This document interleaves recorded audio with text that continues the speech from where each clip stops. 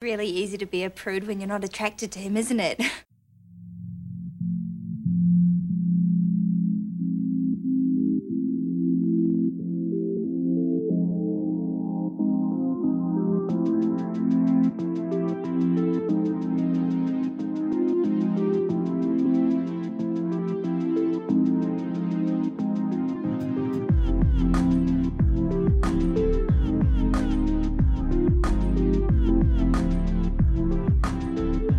Hey, everybody, and welcome to the Cinema Psych podcast where psychology meets film. I am your host, as always, Dr. Alex Swan, and today's episode, is going to be, I think, a really fun conversation for two reasons. One, the movie that we're doing is a satirical look at a very heavy subject.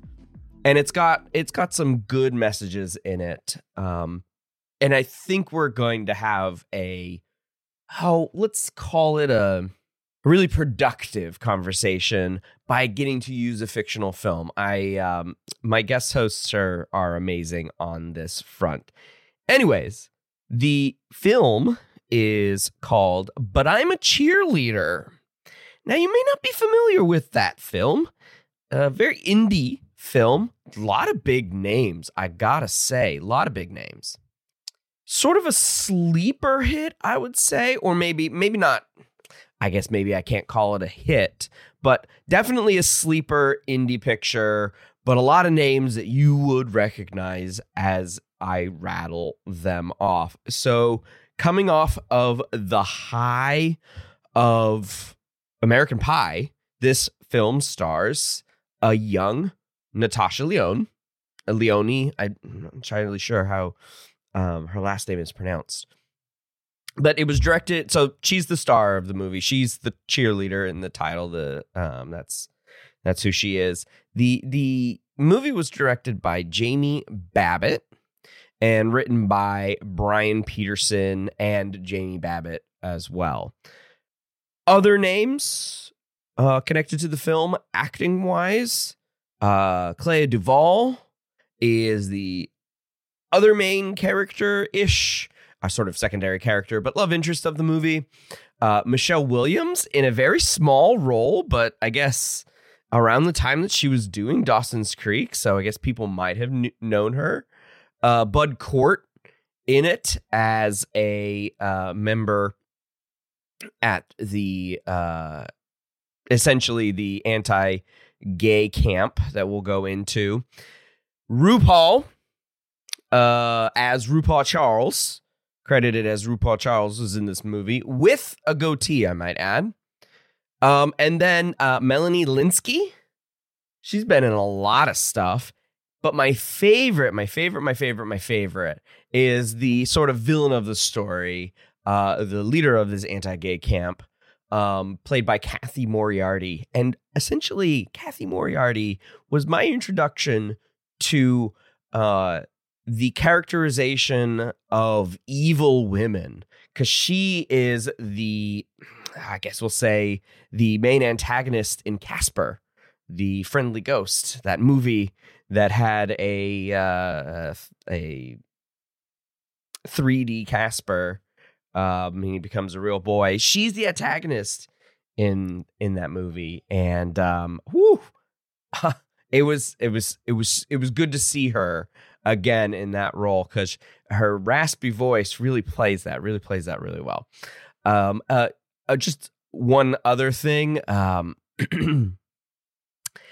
Rufio is in it as well. Yeah, people of a certain age will get that reference. So we got a lot to talk about in this episode. So I am going to kick it to the guests. My guest hosts today are Doctors Molly Metz and Will Ryan. Both have been on the show once before, and I thought they'd be fun to have on together, mainly because they are my besties, and they are married, so they do live together. It's just double mint gum kind of episode. Welcome back to the show, you two. Thank you, Alex. It's nice to be back. Yeah, thanks so much for having us. Of course. I am happy to have you both back on the show. So both of you, and since you've been on the show at different times, Molly, it's been like almost 2 years, I think, or maybe even more than 2.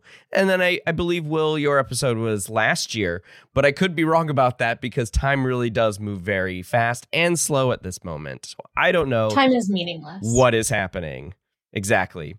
So we all learned, I should say, that when you were on your first show, that you're both teaching stream professors at the University of Toronto in the big old city there.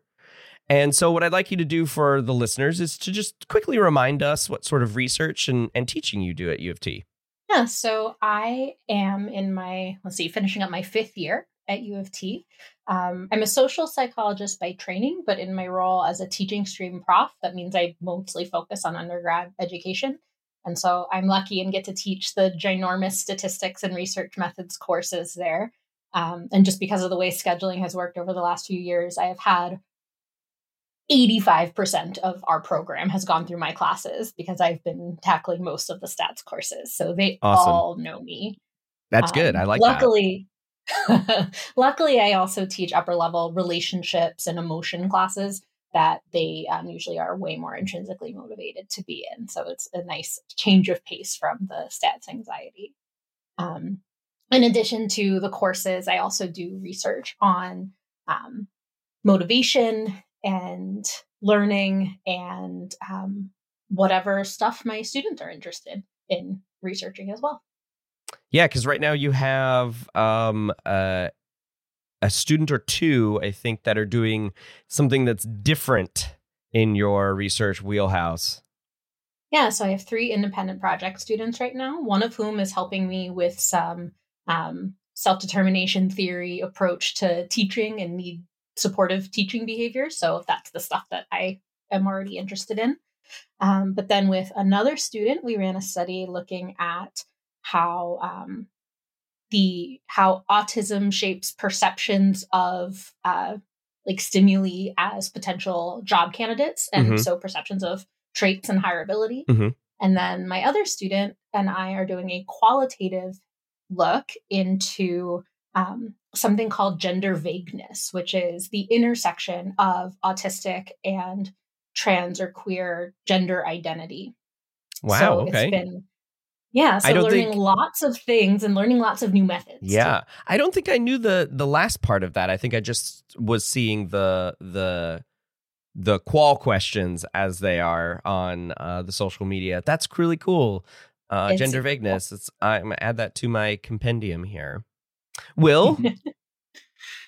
Yeah, so I'm also a teaching professor, also trained in social psychology. That's where we met, was in undergrad. So not undergrad. Wow, it's all running together. Clearly. Exactly. We haven't known each other quite that long, but in grad school at UCSB, where we also know Alex from. So Molly and I were social psychologists there. And so I teach after she's whipped them into shape in stats and methods. I get them in the upper level fun courses. I get to teach health psychology, positive psychology, attitudes, and organizational behavior. So all of those kind of have different intersections focusing on well-being, how diversity, attitudes, what motivation. else? Yeah, and how that intersects with the body too. So I get to talk about mindfulness in every class, basically. It relates to every topic. I am excited. I'm teaching health psychology again next year. It's been, I guess, 3. My rotation got a little messed up because of the pandemic. But yeah, it was the last time I taught it was that semester, that fateful semester where we all had to go home back in 2020. So it's been a while. I mean, it was a really good time to teach health psychology, I suppose. But I'm excited to do it again. So yes, love it. I love having you guys on. I love seeing you too. Your faces. I miss your faces. So good. I get to see Molly not next month, the month after in Chicago. It's great. Okay. Well, don't forget about our special guest. Yes, our special guest. That's right. Thank you. Before we shift to the movie discussion. You do have a special guest. This is Dr. Gordon Gale. He's a professor of positive psychology, among other things as well. But he comes with me to all the courses and teaches. Yes, he is probably the best TA. And I guess he didn't say, yeah. And I guess he didn't get a chance to say that with me, he also helps with our research as well. And so there, my focus is on, well, I guess a number of things, but mostly taking a self-determination theory approach to a number of questions, from education related things to social support, especially around stigmatized identities and relevant to what we're talking about today, LGBTQ stigmatized identities. And so that's part of one of Gordy's expertises too. Yes, his expertise is much, much appreciated and much needed. Well, and so to be clear for the listening audience at home, Dr. Gordy is a little 16-pound-ish Chihuahua. The pandemic was hard on him. It was hard on all of us. Chihuahua Dachshund something mix, and he's the best little TA. Oh my goodness, he is, and he has the best. I think, actually, I do actually think it's my favorite. Don't tell Astrid. Instagram account. What is that Instagram account? Find him at Dogtour Gordy. DOGTOR GORDIE. Oh, it is very much worth it. Okay, so let us pivot now to the movie discussion, which is why you both are here. I called, but I'm a cheerleader and indie sleeper in the intro because I wrote it here. I don't know if I don't even know if it even rises to that level. I'm looking at. I don't know what that means. It's like so it's an independent film, and it was sleepers generally are hits though, right? So it's something that kind of goes under the radar. I mean, does it have to be a wide hit though, right? Because it's definitely a cult classic. Would you consider it? Yeah. So that was my sort of question to myself in the intro. Would you consider it a cult classic? Absolutely. It's a specific. Okay. I would call it specifically a lesbian cult classic. Okay. That's probably why it never came across my radar. And that makes a lot of sense, right? And it really is an interesting, I guess, flip for Natasha Lyonne to go from American Pie to this movie. Because essentially, I think that American Pie came out in 1998 and this was 99. So she just like went whoop and flipped that one. So, literally. So, I wanted to give both of you sort of the moment to give your thoughts on the film in general. Sort of where you're coming from with this film, because Will was the one who suggested it, and I had never seen it. So it was... I'll just briefly say that I enjoyed the film very much. So I want to go ahead and let you both have the floor. All right. So, yeah. So as Alex said, I picked this. When I was picking a film, I was kind of racking my brain to think of one that, would be good for us to talk about, would have some sort of meat to it for us to discuss, but also one that was personally meaningful. And so, we had been joking that this hadn't come across your radar because in part it is specifically a lesbian cult classic, and sort of like the main character that we'll talk about more coming up, who doesn't really takes other people to help notice that she has a different identity. And when other people noticed that I might be different, this was a movie that they suggested that I watch when I got to college, and people in my hallway were like, oh, you look like you should watch this movie. And so I watched this movie, and it was part of the second time that I came out. And so that was part of that process. Excellent. So I think that you should maybe expand a little on what you mean by coming out. Okay. So yeah. So this is kind of like our positionality statement here, I guess. So I am coming to this as a trans man now, but at the time that I first came into this movie was coming out as a lesbian. And so, that's not the necessarily the path that everybody takes, but I went through a few different times of coming out, first as bi, then as lesbian, and then as trans. And so that's where I've landed now. My mom likes to joke about, when am I going to come out as something else? But you never know. Excellent, Will. Thank you. Yeah. Well, and so I had not watched this movie until Will shared it with me as a meaningful part of, his college experience and identity development. And I absolutely love it.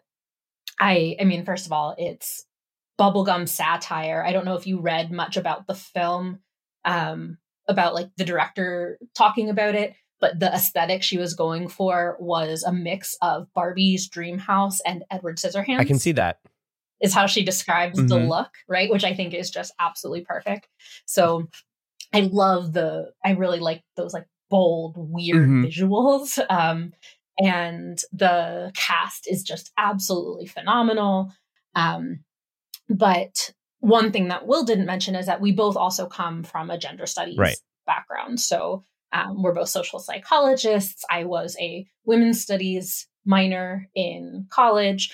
Will went to Smith College, which is a women's school, and did what did they call it there? Was it gender and sexuality studies or something to that effect? SWAG, study of women and gender. There we go. That nice recursive acronym there. Yeah.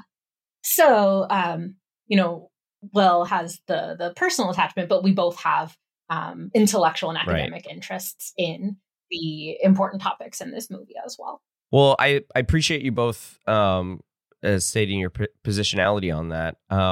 My positionality is of someone I would consider myself an ally to the queer community and a lover of satire in all of its forms. So that's my positionality for this film. And I always love a film that knows what its message is and does so effectively. Because there's a lot of films out there. We'll call them movies in this case, film versus movies, where it's just like you can be mindless on it and it's fine. There's no issues. It's just somebody's idea of comic book art. You probably know which movies I'm talking about there. But films that do this and have a message and do that message effectively, even if it's only at the large end of 80 minutes long, I think that's really good, right?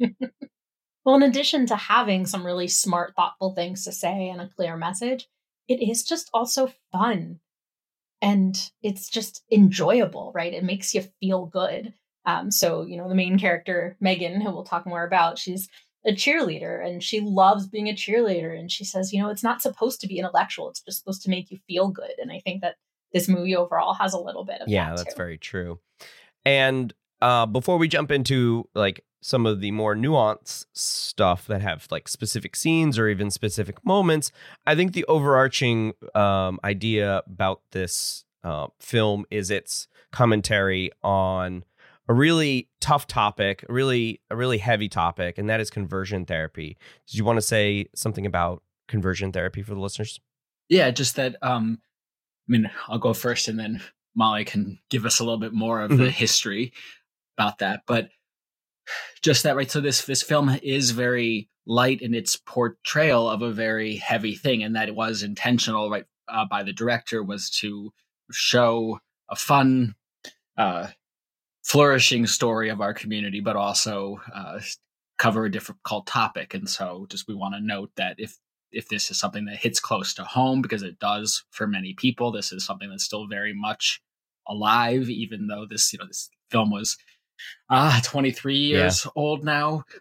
This issue is not old. It's very much currently in the news, and so it's still affecting people's lives. And so if you're not ready to laugh along with us at this portrayal of it, not at the concept in general, but then maybe this isn't the episode for you. But yeah, well said, Will. And so because it's satire, I think it allows us to talk about some really dark things that we might not be able to do and we in the overall portrayal of conversion camp, or like a reparative therapy camp overall, but also some of the particular character quirks, like the lesbian who's into pain, for example, that the satire allows us to talk about some of the really scary pieces of it, but it is still very real. And so, like, just to be clear, we did a little bit of research. So this is as of yesterday. I love that kind of research. Before recording. So March 30th, 2022. Conversion therapy is still legal in the UK. A few years ago, they came very close to ending conversion therapy, but ended up not passing it. And it was really controversial. There was this big, like, gender affairs committee that people resigned over it. There were major debates about it. People were acknowledging that religious exemptions to a conversion therapy ban would be reasonable as recently as last year. And actually just today, some document leaked from the UK government saying that they were still not going to ban conversion therapy. And then the internet exploded and they had to backtrack. But so, like, this is still a very contentious thing.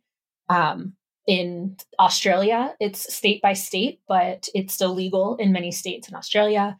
It's state by state in the US. So it's banned in California, Colorado, Connecticut, Maine, Maryland, and Delaware.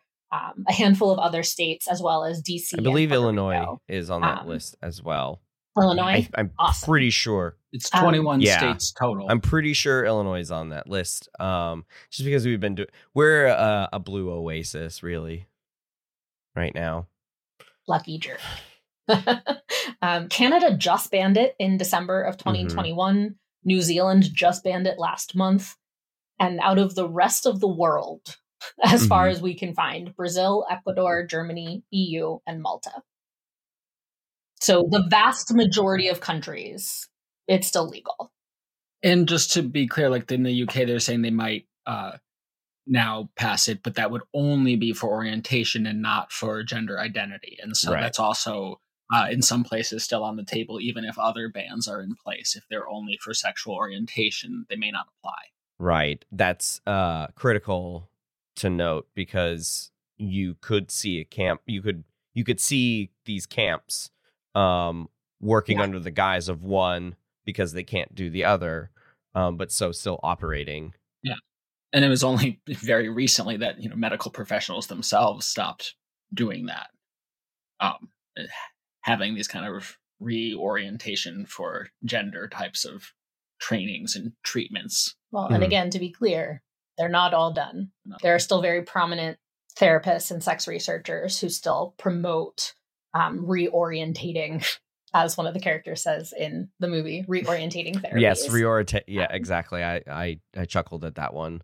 True directions. Exactly. So all that to say, it's a really funny movie, and we're gonna laugh a lot about it. As I just did. It's about a very serious thing, and I don't want to undermine that. Megan, we love you. We all love you. And lately we've become concerned about certain behaviors. We're afraid you're being influenced by a way of thinking, and unnatural. Do you remember the woman on TV? Honey, we think you're a lesbian.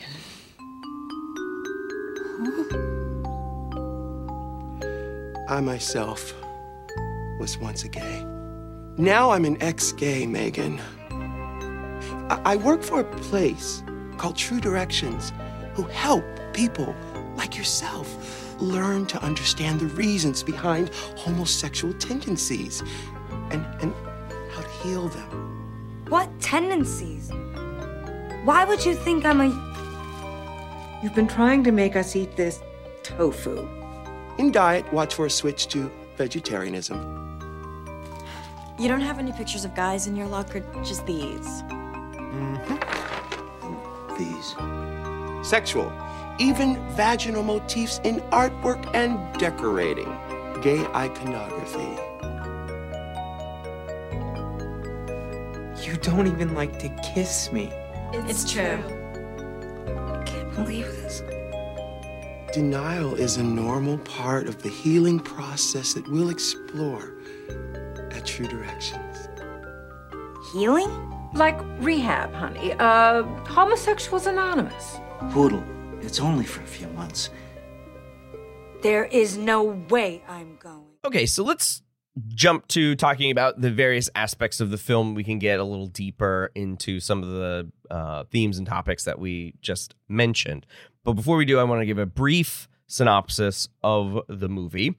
So Megan, played by Natasha Lyonne, is the main character, and she is a cheerleader at a high school, has a boyfriend, and in the first 5 minutes of the movie, the setup of the main identity issue in the whole movie and the evidence for her going to this camp happen in like that first 5 minutes. So shows her kissing her boyfriend, having pictures of women in her locker, and really awkward family pray time. Grace is what it was. And then for the rest of the movie, she's at this camp that is supposedly a program to re-stratify people through 5 steps, a 5-step program, a nod to the Alcohol Anonymous 12-step program. She goes through that program, meets another woman who is also a camp member, and they fall in love and have a sexual encounter in the camp, and happy ending. They both leave the camp and lead their lives as a couple. Is that a pretty good synopsis? I think that it's the major points. I left a lot out. So I left a lot out and was purposefully vague so we could jump into the more graceful ways of saying these things in context. So Megan, she's a cheerleader. Why did they give this character a role of a cheerleader?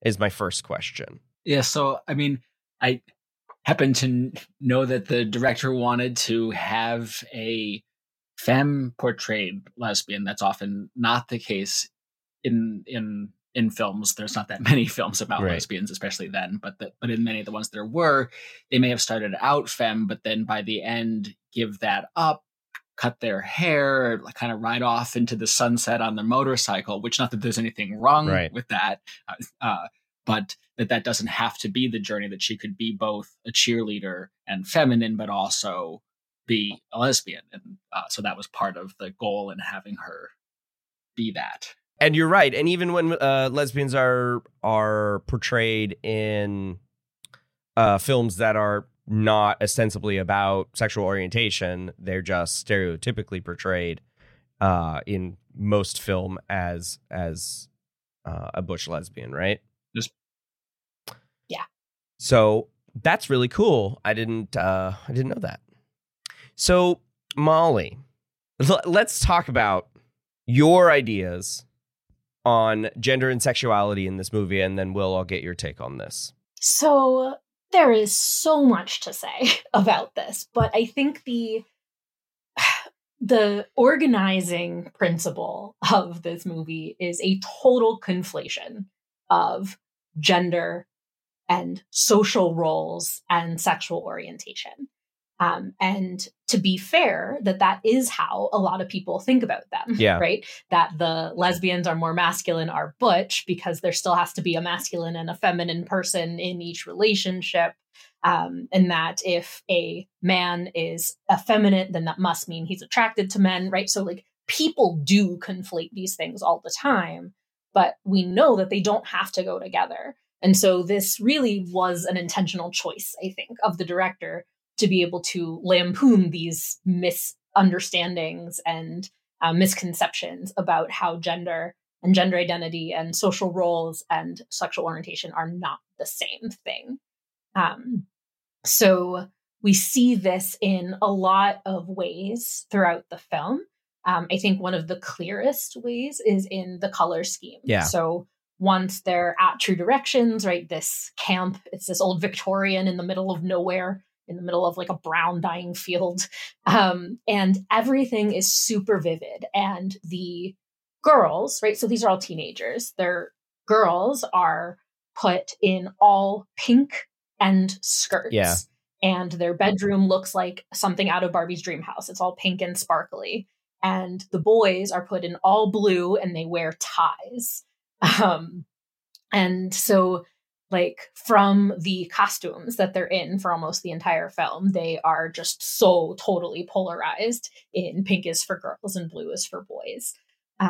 We also see this in, some of the ways that they talk about how they're supposed to be. Everything is about learning your role. And so all of the camp activities are in learning the role of a woman in housework or having a child, or the role of the men in fixing cars and chopping wood. It's all about the roles. Backwards and forwards and back. In a very clean line, you go in, you go up, you go down. Girls, is everybody paying attention? And you go in and out, in and out, and in and out. Get into every little crevice. And in and out. And you slip it in and out. And you add a little more oil and shove it in. Take it out. Put some muscle into it. Shove it in and out. And shove it in. Take it out. Okay. Who wants to go down with me? You're turning into a pretty young lady. Now hold still. Come on!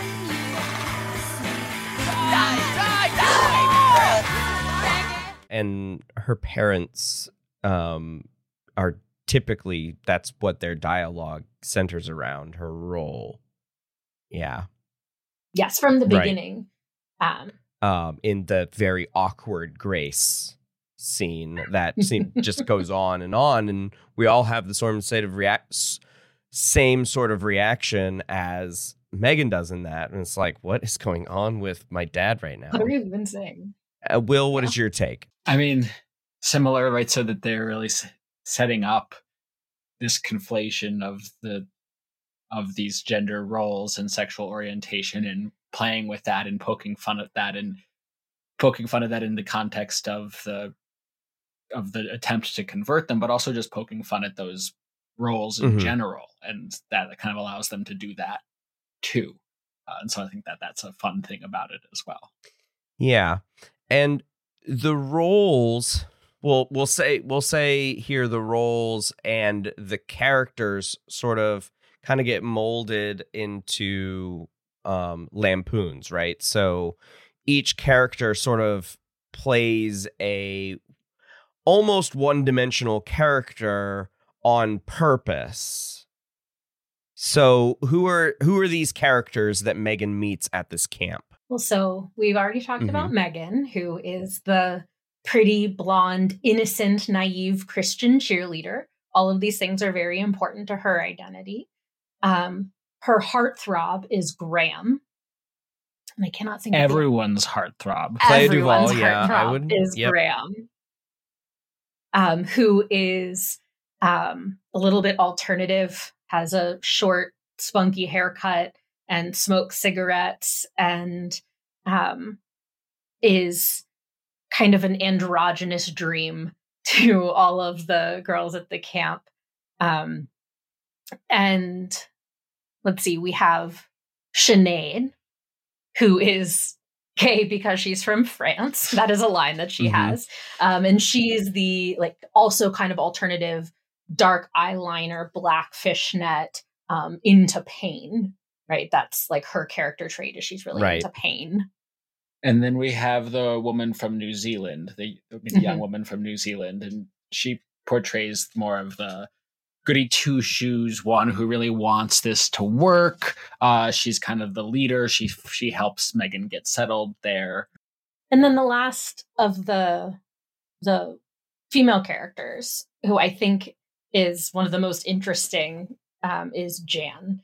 So Jan is the super butch softball player and has short buzzed hair and has a little bit of a stash growing in and is just the super masculine and butch one. And I think that Jan is really important, first of all, because, spoiler.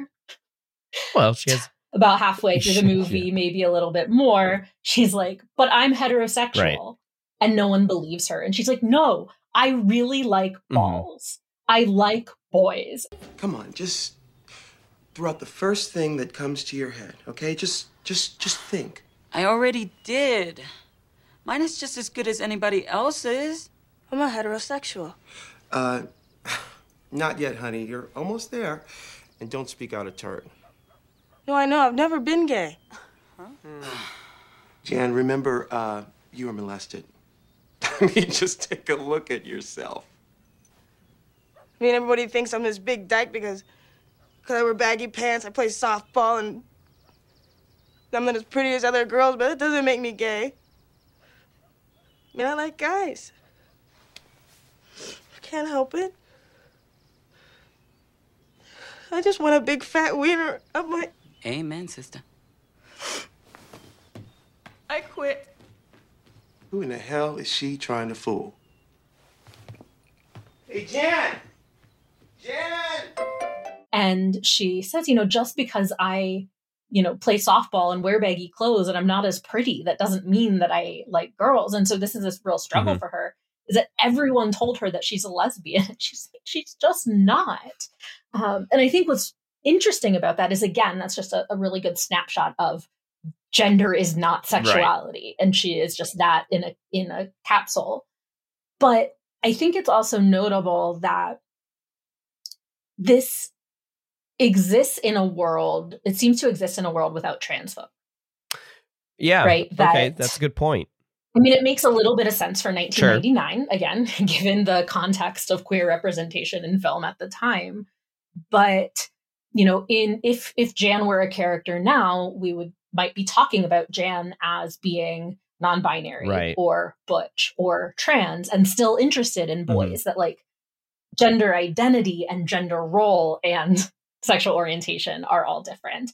And this movie really distills it down to very clear, like sexual orientation and social role of gender, and doesn't play around with any of the peripheries.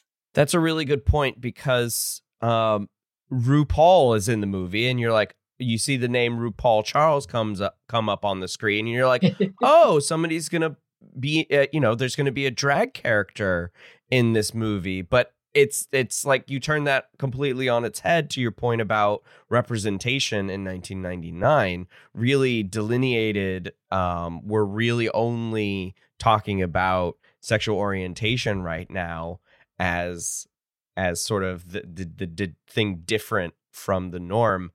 But RuPaul doesn't play a drag character. RuPaul plays really himself at a moment when he's not in drag. Well, and he plays an ex-gay, right? So he's a staffer. He said the program works for me, and now I'm going to help the program work for you too. Except that we watch him throughout the entire movie and can tell that it has obviously not worked for him, as he lusts over Rock, the son of the woman who runs the camp. I love Eddie Cibrian. And so it's just, you can tell that it hasn't worked. It obviously hasn't worked. And yet he's also clad in all blue and wearing a shirt when he first enters that says straight is great. Right.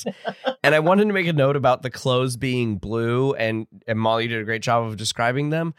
But I just want to add that the shorts that they chose for the men, the boys, are just really short. And I think for 1999, were just too short for the conception of masculinity at that time. So it obviously plays into Mary Brown, the runner of this camp, not having a damn clue that her son is gay and how he rocks those damn short shorts. Of course, Mike is gonna just constantly watch that. I would. So RuPaul is not a drag queen in this film, but still fabulous. Yes, with a goatee. First time I've ever seen goatee. I that was what surprised me the most, seeing RuPaul there. Like, I'm not surprised he's on this, RuPaul's Drag Race, not in drag all the time.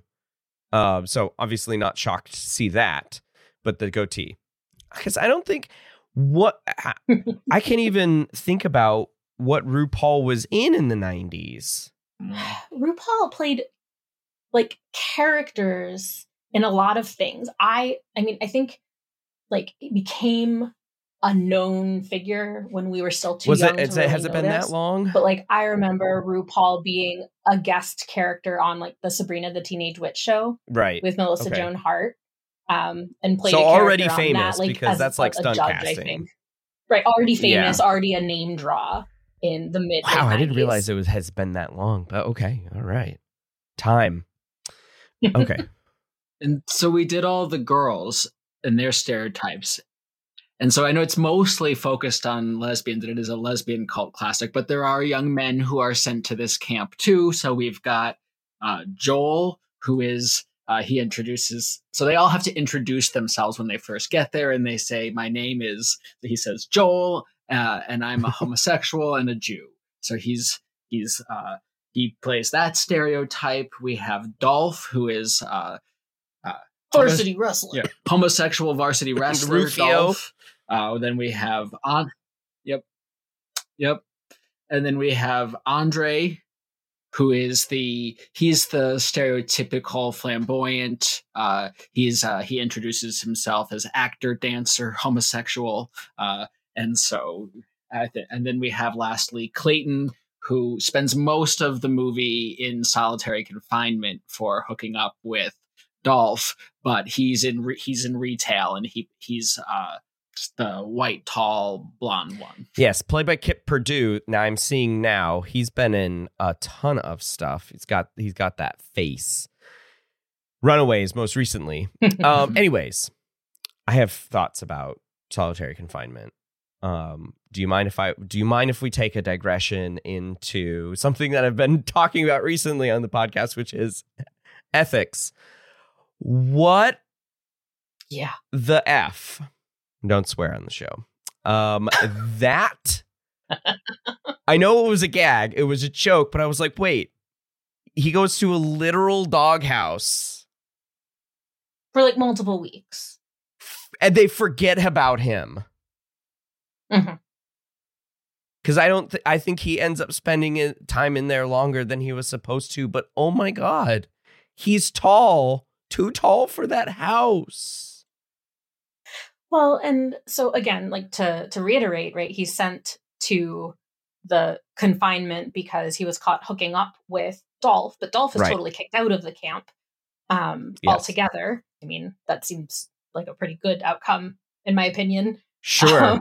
I think Dolph lucked out and found the XX gays that live down the street, and take in the XX campers, gay campers, or maybe I guess they haven't renounced their sexuality yet, so ex campers.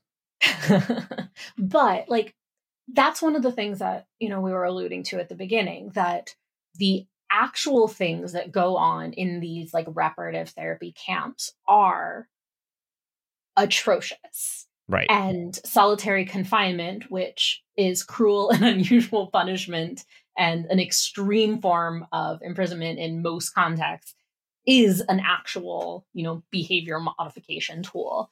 Right. Another thing that comes up pretty early on is aversion therapy, where they associate anything that is desirable with electric shock.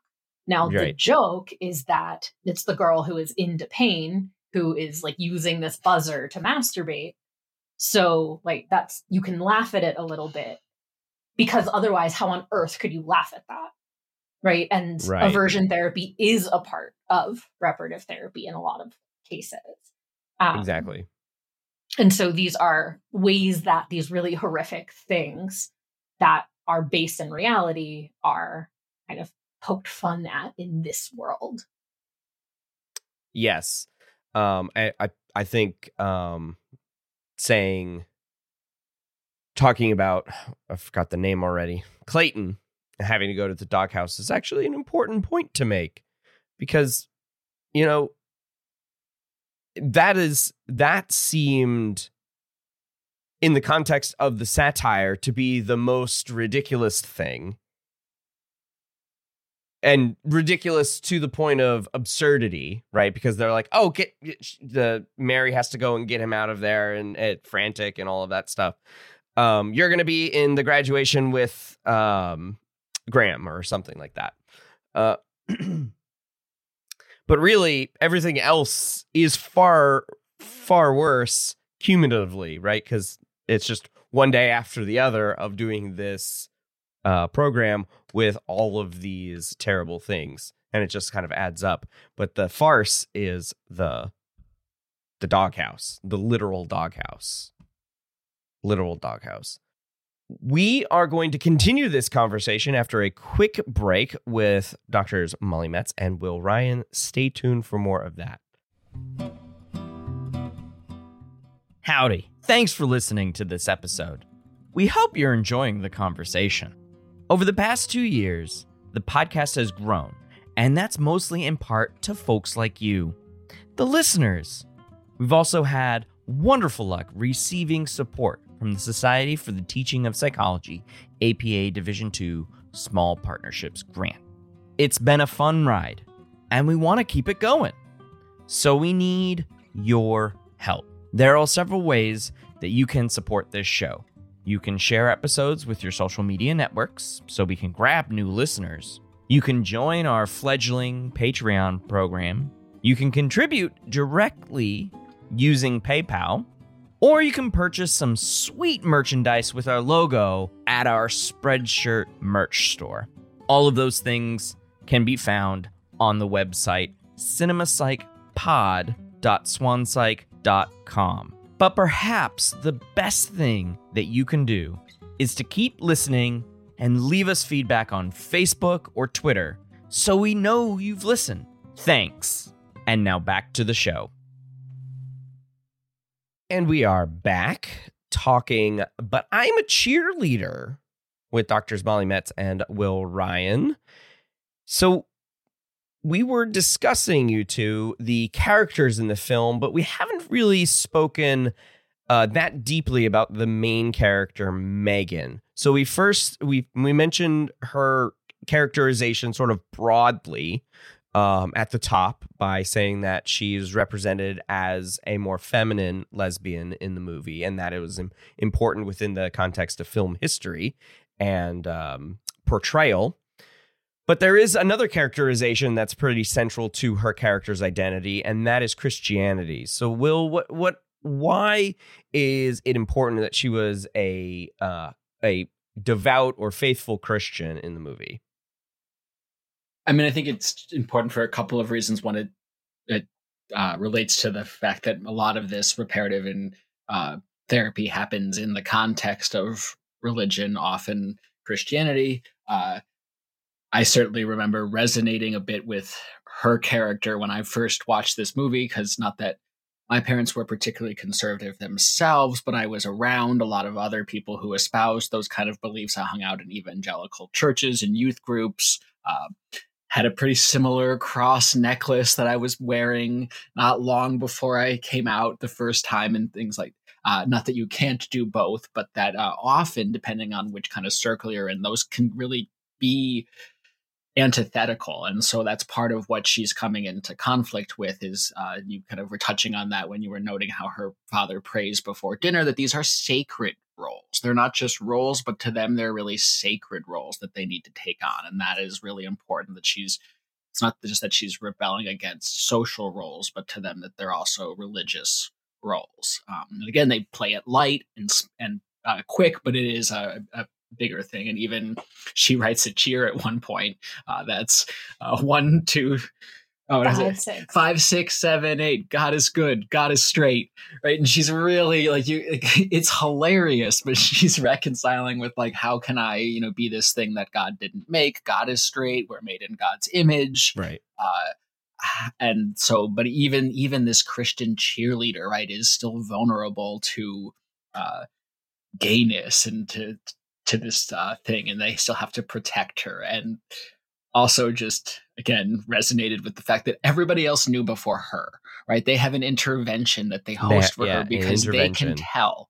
There's all these external cues, right? It's often the narrative in stories about LGBTQ people is that, they come out or they know when they have a romantic experience with someone else. But her behavior makes her readable. So she has a Melissa Etheridge poster hung up in her room. Right? Everything else is super girly, but she's got that. She's a vegetarian. She likes tofu.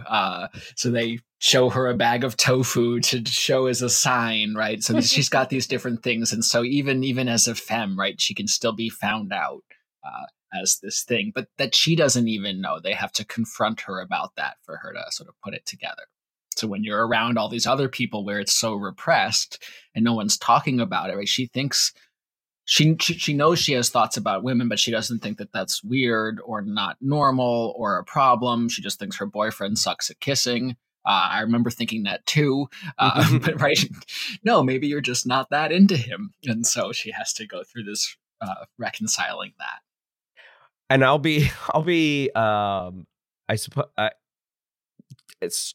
tell the audience that I didn't actually see where that was going right away. I knew that it was eventually going to be that she was going to be at this conversion camp for being a lesbian, but I actually didn't see the kissing as like, I'm like, oh, after it happened, like, you're not very good at kissing or you're not into me. It's like, no, dude, you just are really gross at it.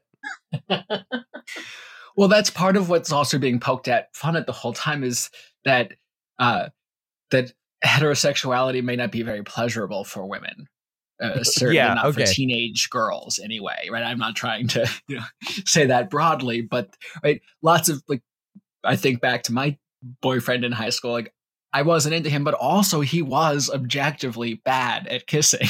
And so these two things can both be true, and it can certainly make it confusing.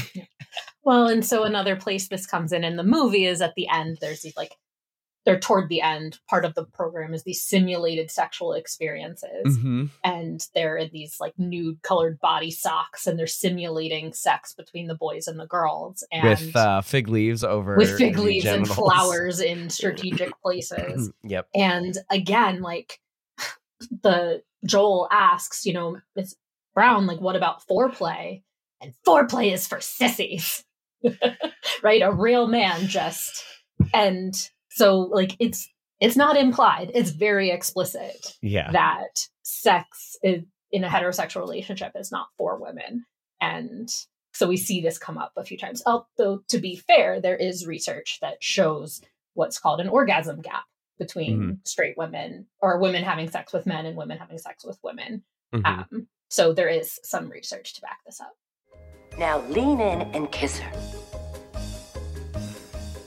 Nice, Rob. Now feel how soft and vulnerable she is. Isn't it wonderful? Now ground. Let him take the lead. Little tongue.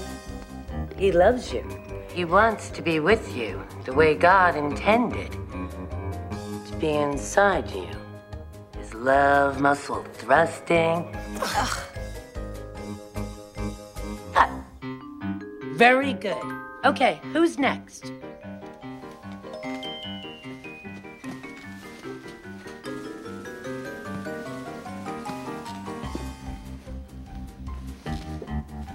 Okay, now remember that sex is fun. We're making love. There's nothing dirty about it. Sex is beautiful when it's between a man and a woman. Mom. Okay. Now, from this position, the woman will spread her legs, opening like a flower. That's wonderful, Graham. Now, at this point, the man will insert himself into the woman.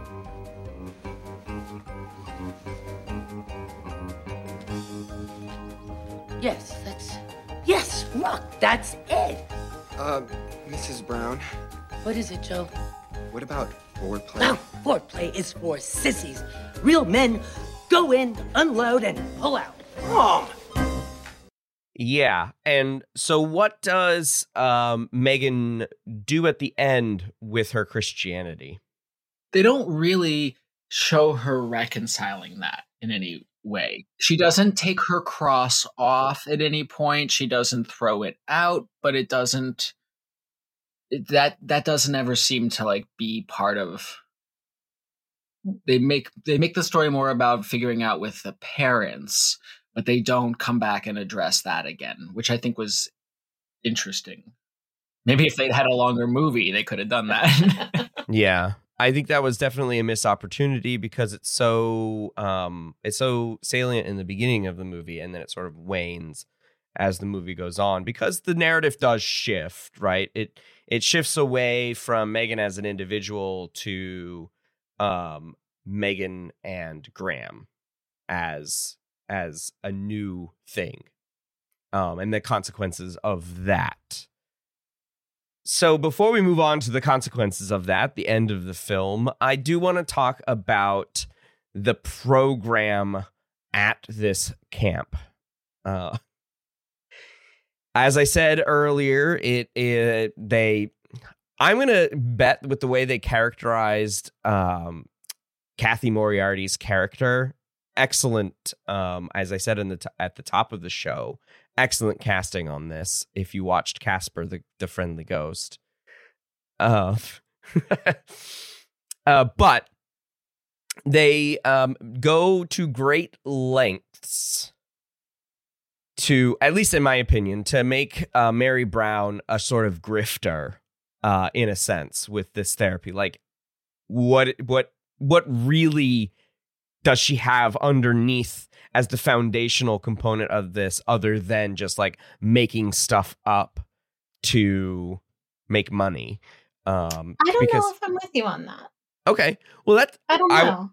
I will. But hang on that one, for a sec. So she creates a 5-step program. And as I said a few minutes ago, this is essentially a play on the 12-step program, which is problematic. The author, I mean, not the author, the director, her mom ran a 12-step program. So it was directly based on that. She grew up around that and was like, oh my gosh, I need to make this into my movie. Which makes a lot of sense because it is also a problematic solution to addiction in general, and also has tinges of religion underneath, right? So, okay, we'll go through the 5-step program, but Molly, go ahead. I don't know, you were saying you don't agree with my read on Mary Brown's characterization. I agree that she's absurd and she's set up to be ridiculous and unlikable. That's clear. I don't know if I would classify her as a grifter, though, because my understanding, my schema for grifter is no true belief, right? Mm-hmm. Just trying to get the money. And I'm sure that she gets a lot of money for, like, people pay a lot of money for these types of camps. But she definitely doesn't have any training. She's not a therapist. She doesn't have any expertise. But there isn't really anything that makes me think that she doesn't desperately believe everything that she's doing. Okay, I can see that. Yeah, I don't know if I agree with that part. I think, yeah, she's in it. It seemed like to me that that's what it was. But I see your point. I do see your point. So the 5 steps. Will, what are the 5 steps? Step 1. It comes across the screen in very campy letters. Right. Very, very 80s, 90s letters. And so step 1 is admitting you're a homosexual. So they all do that. In one group setting, by the way. Not a lot of therapy going on. No. So then step 2 is finding your root, which is the cause of their homosexuality. They have to dig deep, and figure out what, caused this. Where was that tipping point, that turning point in their lives that led them to be homosexual? Down this path. Okay, then. Who's left to report out their root? Andre? Shit, Miss Mary, I ain't the only one who don't got no root. Andre, we don't use profanity or double negatives here at True Directions. Okay, who's next? Megan. Well, I've really been thinking, but I just can't think of anything. I think our little prom queen is too afraid to disclose. Oh, really? What's your root, Graham? We're working on your issue here, not mine. You're deflecting. Actually, I think it might be a great idea for Megan to be reminded of your root, Graham. My mother got married in pants.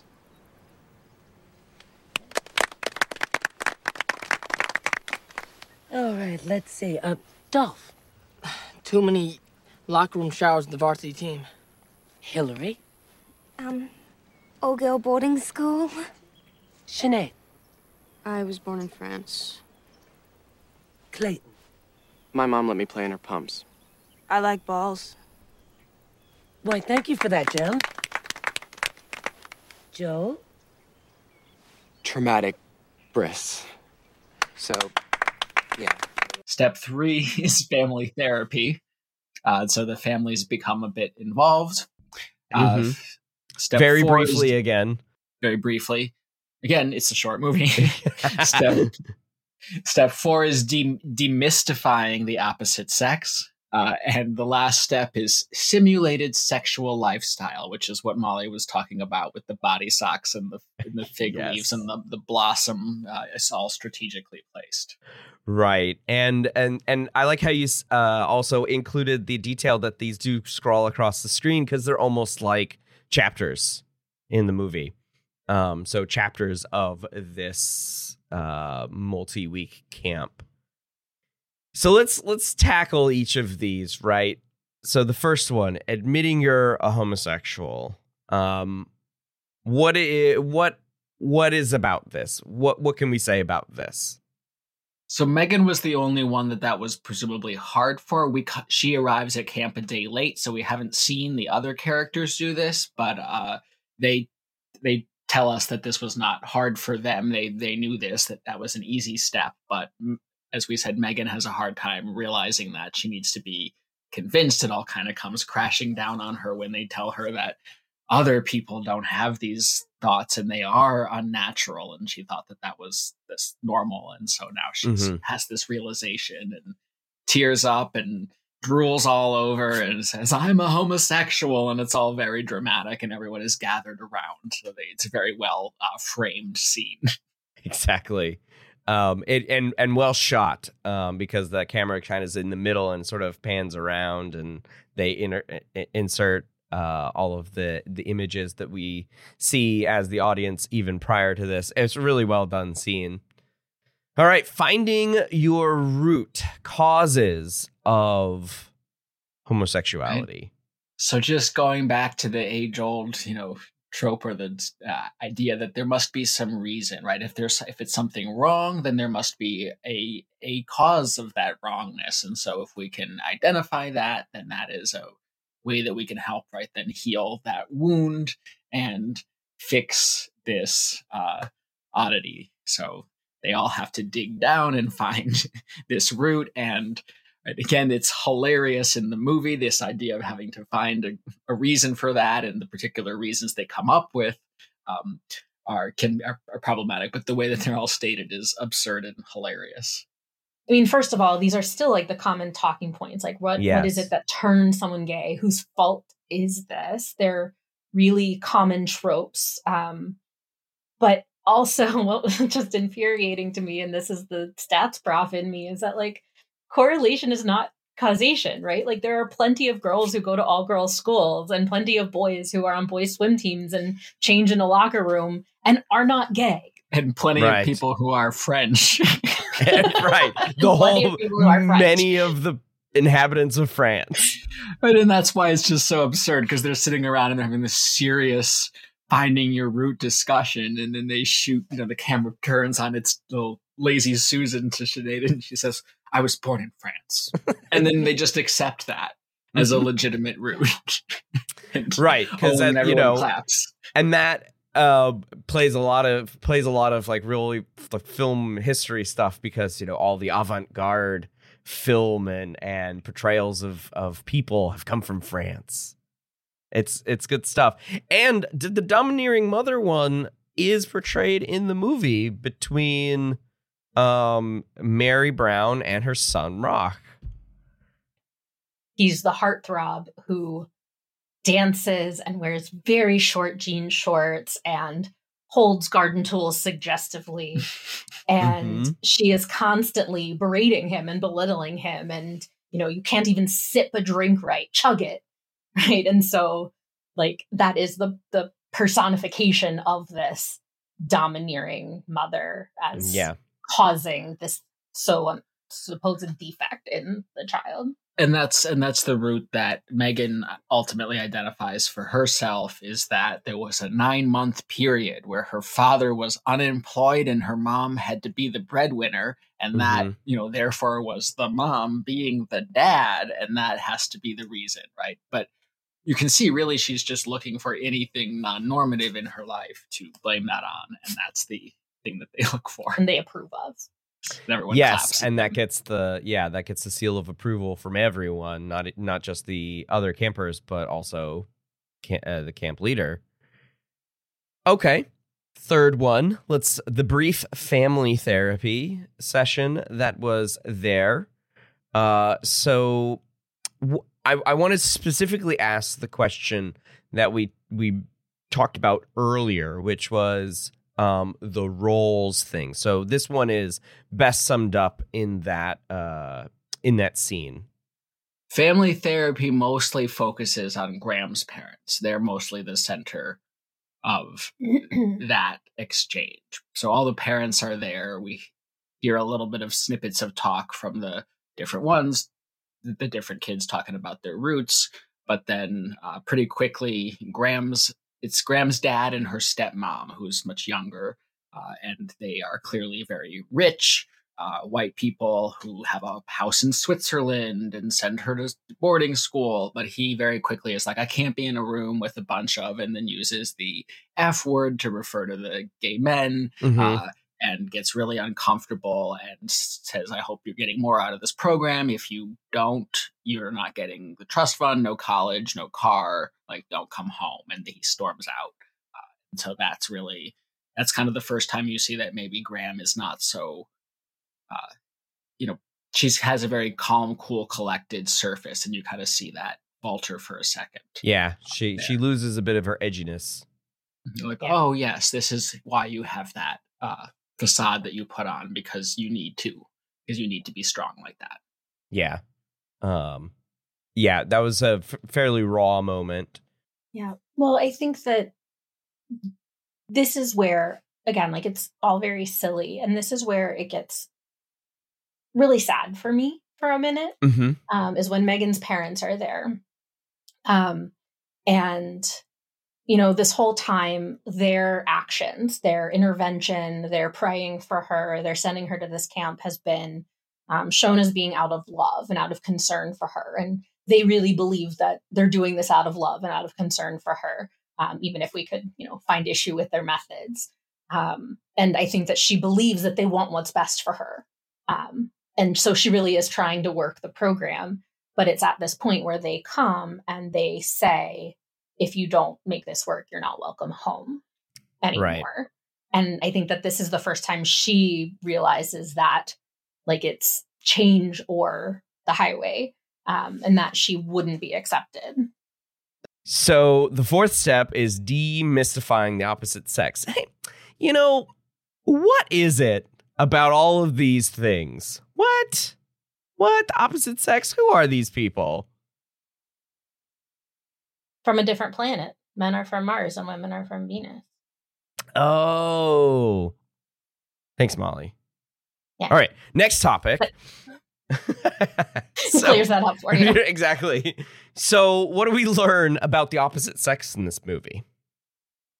So they do like they're all in a room and they get a basically an old school projector presentation of this is what you should do when you're on a date, and look how they're standing, and he's touching her arm, but they're like totally ridiculous. Like it almost looks like someone has cut out of a magazine like a head and put it on the person and like made these really janky things, and that's what they're doing. And they also have some flashcards they practice with things, and they practice going on little dates and things. But then this is also just where it also gets really sweet, and like the rom-com part is that while they're watching this film clip, this is what you do on a date, you see, Graham finally like softly touch Megan's arm for the first time, and she doesn't pull away, and then the really awesome soundtrack kicks in, and it's just like where the sweetness really starts to build. Yes, it is a very and well-deserved sweet scene, right? Like it's not trying to be saccharine or anything like that. It's like a deserved sweet scene because we had just learned that Graham isn't as aloof as she makes out to be, right? There are underlying things, and Megan has had to deal with, the whole thing with her parents and possibly being unacceptable and unaccepted. So it is really well earned scene. Now, the fifth step, because this changes everything, don't we know? All you have to do to change your orientation is to just have sex with the opposite sex, right? That's all you have to do. Just do it. Just do it. It's Nike right there. Because that sex fixes everything, right?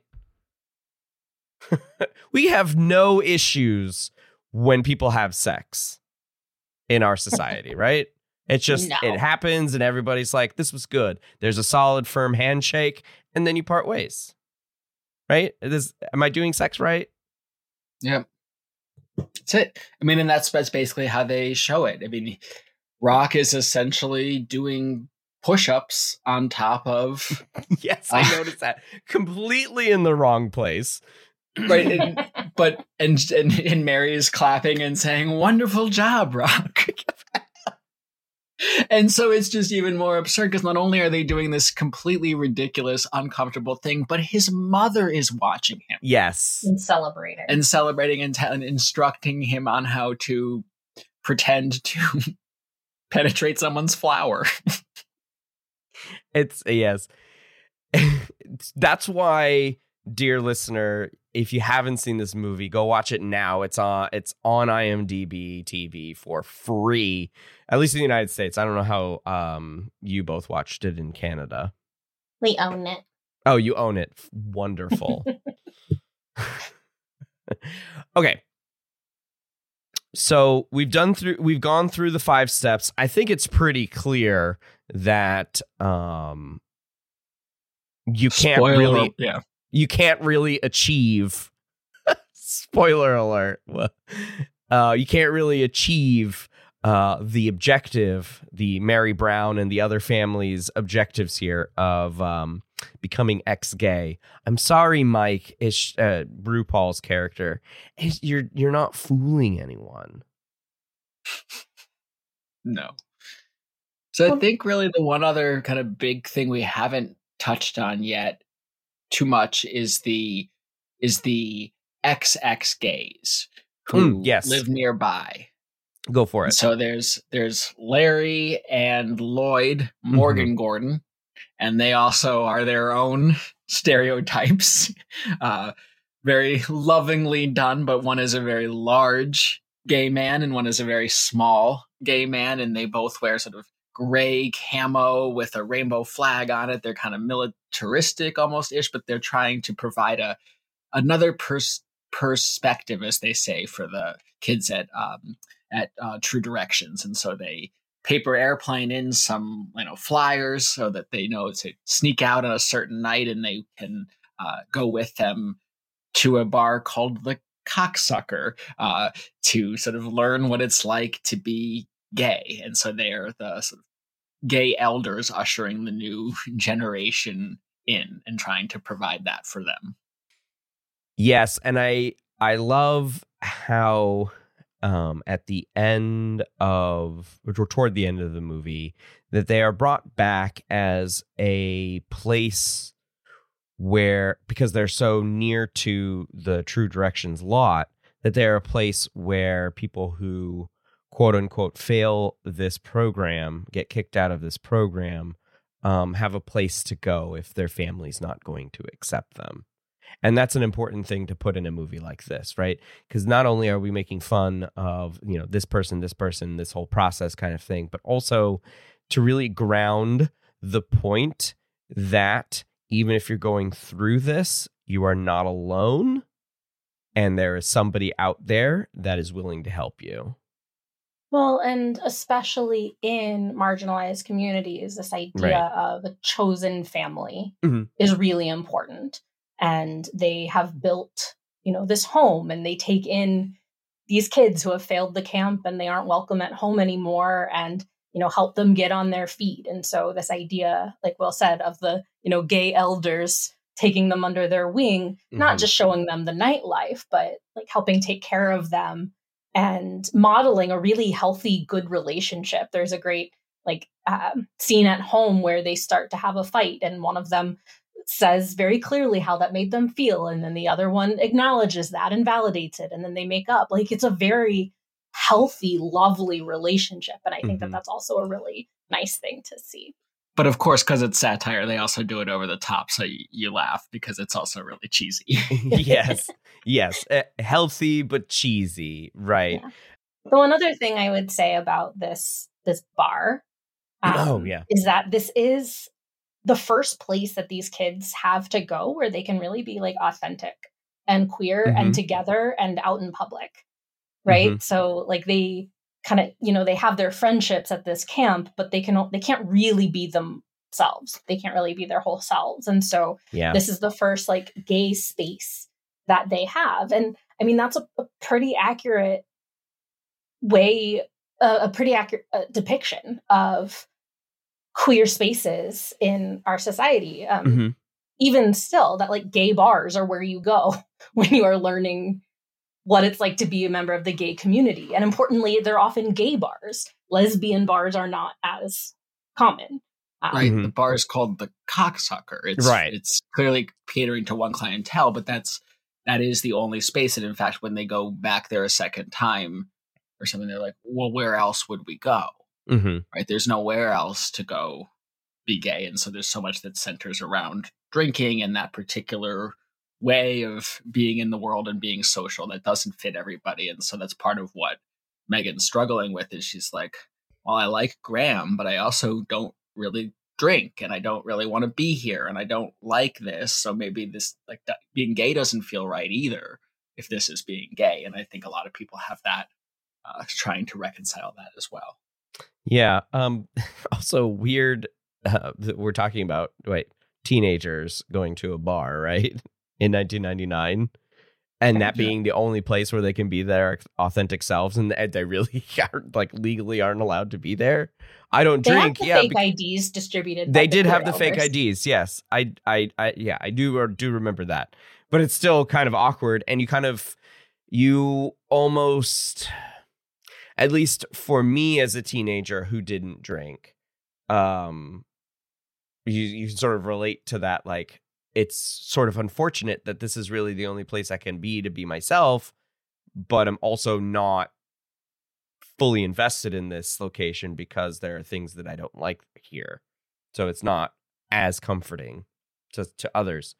I did want to make a point, and this just occurred to me, and maybe this was intentional or not, but because Will, you mentioned that Larry and Lloyd are a sort of one-dimensional stereotypical elder gay couple, but I'm wondering if it was also important that they were a gay couple instead of a lesbian couple doing this. I think maybe often that's the stereotype that who would adopt the kids in the community might be the women, but I don't know that it's particularly atypical, because there's also a lot of chosen community centered around gay men too. So I don't know. I hadn't really thought about that. It occurred to me because maybe they didn't want to have a lesbian couple take away from the two main characters as another lesbian couple. So really focus the lesbian couple on Megan and Graham. Well, they also nicely contrast Mary, right? Mary is this really harsh, hyper feminine woman, and they are these two warm, loving, caring, supportive gay men. And I think that makes that, and Will said, they wear gray camo and she wears a pink power suit. Right. And so like it really just makes them the total opposite. Okay, I can see that too. That makes a lot of sense as well.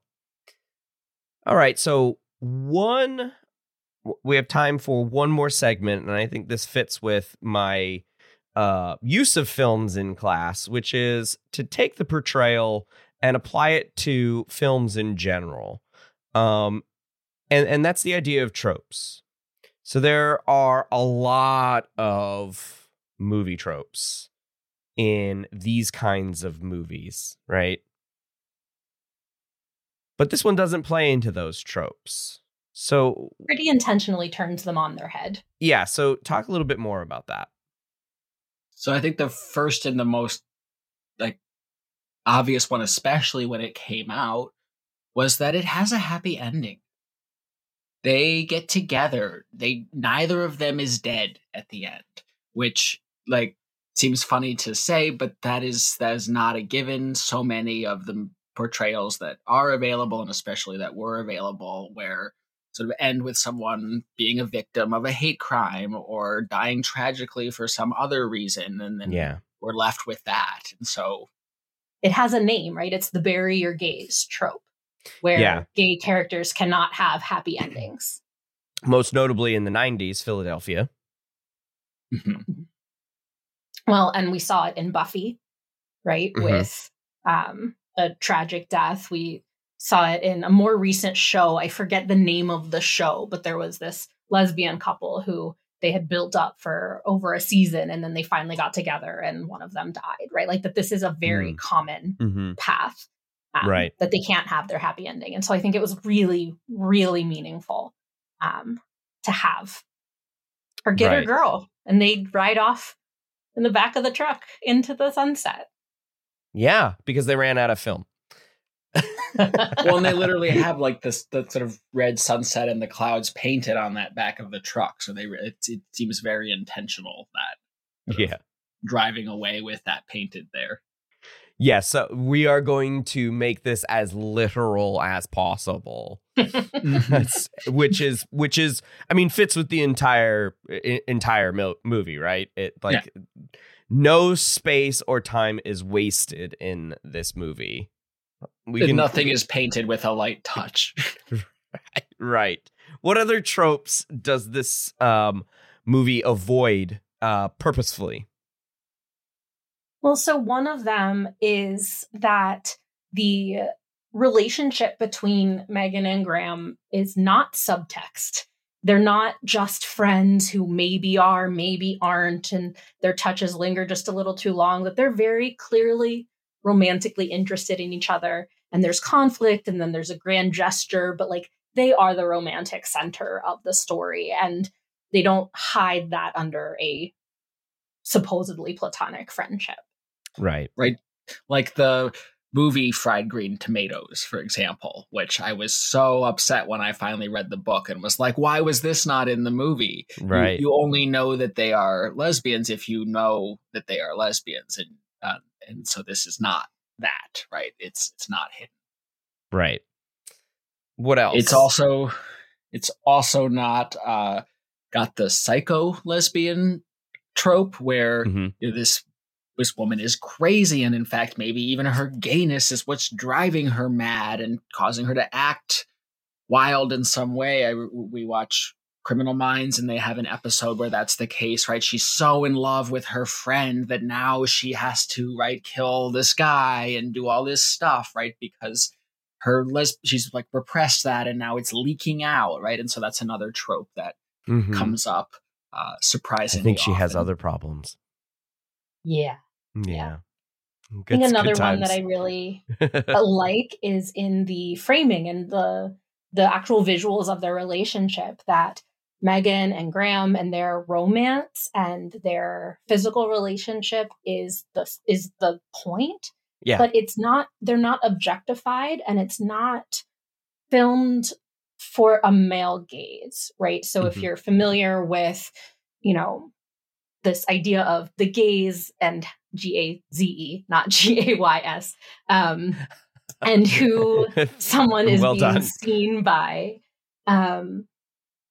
like this is often seen in, porn analysis, right? Yeah. That pornography made for and by men focuses on genitals, whereas pornography that's for and by women tends to be not only more narrative driven, but also a softer lens and a focus on the hands and the lips and the face, not the bodies overall. And so like it really is a soft, lovely, romantic, and like they kiss and they touch, and it's not sensationalized or objectified in any way. And I think that's really lovely.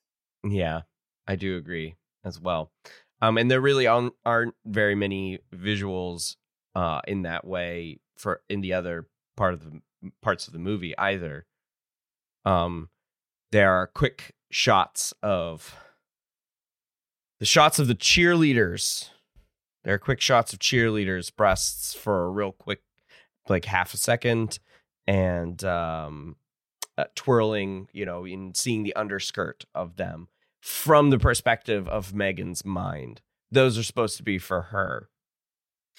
And then there's one more trope that you mentioned. Which one was that? Just that this is not just a coming out story. A lot of films, and again, not that that's not a great thing. I do a lot of my research on coming out. It is an important part of experience, something we do over and over again, but it's not just about that, right? In fact, that's the very first step, is that they admit that they're a homosexual, and the whole movie takes place after that. It's not as if that's the final point in their story, and once they've done that, it's over. All of the conflict pretty much occurs after that point. And so that's a key part of it. And also just that non-queer characters are not the point. They are the main characters here rather than the side characters. Right. I think you make a good point about that the story happens after the whole coming out thing. Even the conflict isn't about the coming out, right? It's about violation of camp rules for a good reason. Right. It's a rom-com. Right? Yes. It's a satire and it's social commentary, but it's a rom-com. They're teenagers and they have crushes and they're just trying to figure out who they are, right? Like it is in some ways a very normal story. And I also think that makes it special. Yeah, because it doesn't have to be something completely different from hetero movies of similar veins. And the director said she wanted to make a gay Clueless, so it wasn't like she was necessarily trying to be that different. Mm-hmm. I'm not sure she achieved gay Clueless, but some of the color scheme might have been inspired. So one last thing, I wanted to give you guys a chance to anything that we didn't talk about that you wanted to mention on the show before we end our little conversation. Yeah, so I guess the thing we want to end on is the end of the movie. I mean, besides they have a graduation, that's all very fake and plastic. Their clothes literally look like plastic, so you could really just see one more time how much of a charade this all is. But then, right, the credits roll. They've gone off into the sunset. The credits roll, but then you get sort of one of those cut scenes. I don't know what they call it. You're the film expert, but they show one last. The epilogue. Yeah, like an epilogue scene, and it shows Megan's parents at PFLAG, the parents and friends of gays and lesbians, and her dad says, "Hi, I'm Peter, and my daughter is a homosexual." And you see her mom in the audience is very embarrassed. She's all got like a scarf over her head, but they're there. And I think that's such an important thing. Again, like, not only are we not burying our gays, but we're giving our heterosexual characters some room for growth and changing their minds. And that even if your parents aren't on board right away, maybe they'll come around. And I think that was a pretty cool ending and was definitely special to me when I was first coming out at various times. Yes. And I will I just quickly add to that, that I think it's really wonderful that it's her dad that jumps up and says that, because of how they put the two of them together each time. She holds his hand during Grace. He gives her, a bunch of kisses and just awesome words when they visit at camp. And he's really not the one that says you're not going to be welcome if you're going to be like this. It's more her mom. So I think it's a nice touch at the end that it's her dad and he's like ready to sort of be in this role. Be her cheerleader. Yeah. That's a good way to put it, since that's what she was.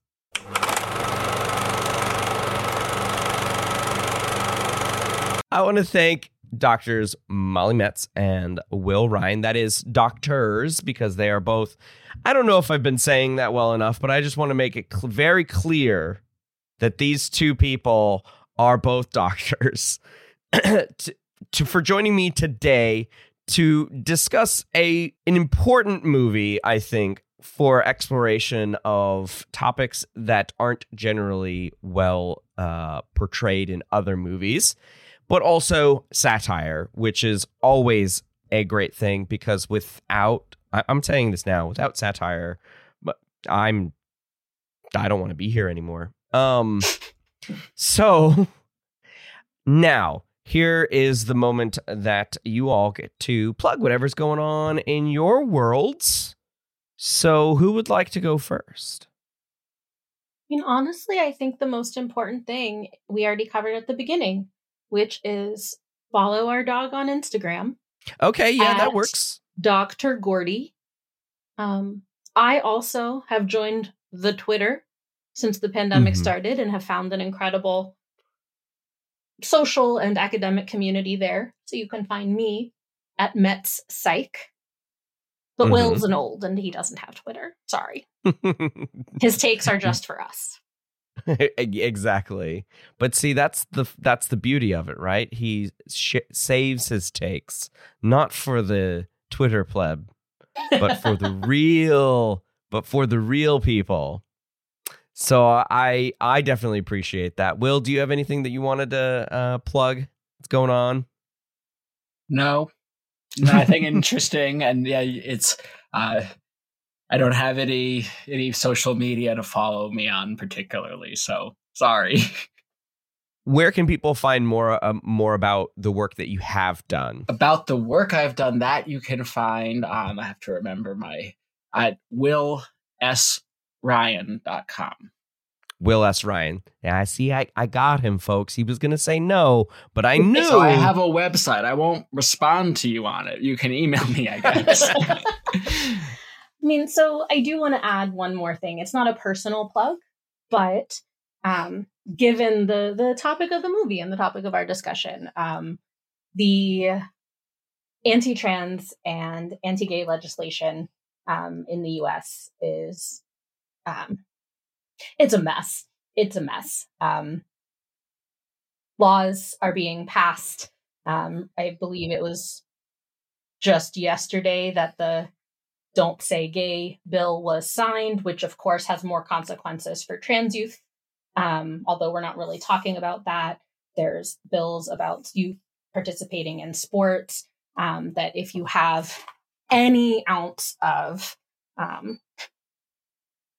energy, any ounce of spoons left, find out what legislation is on the dockets in your state.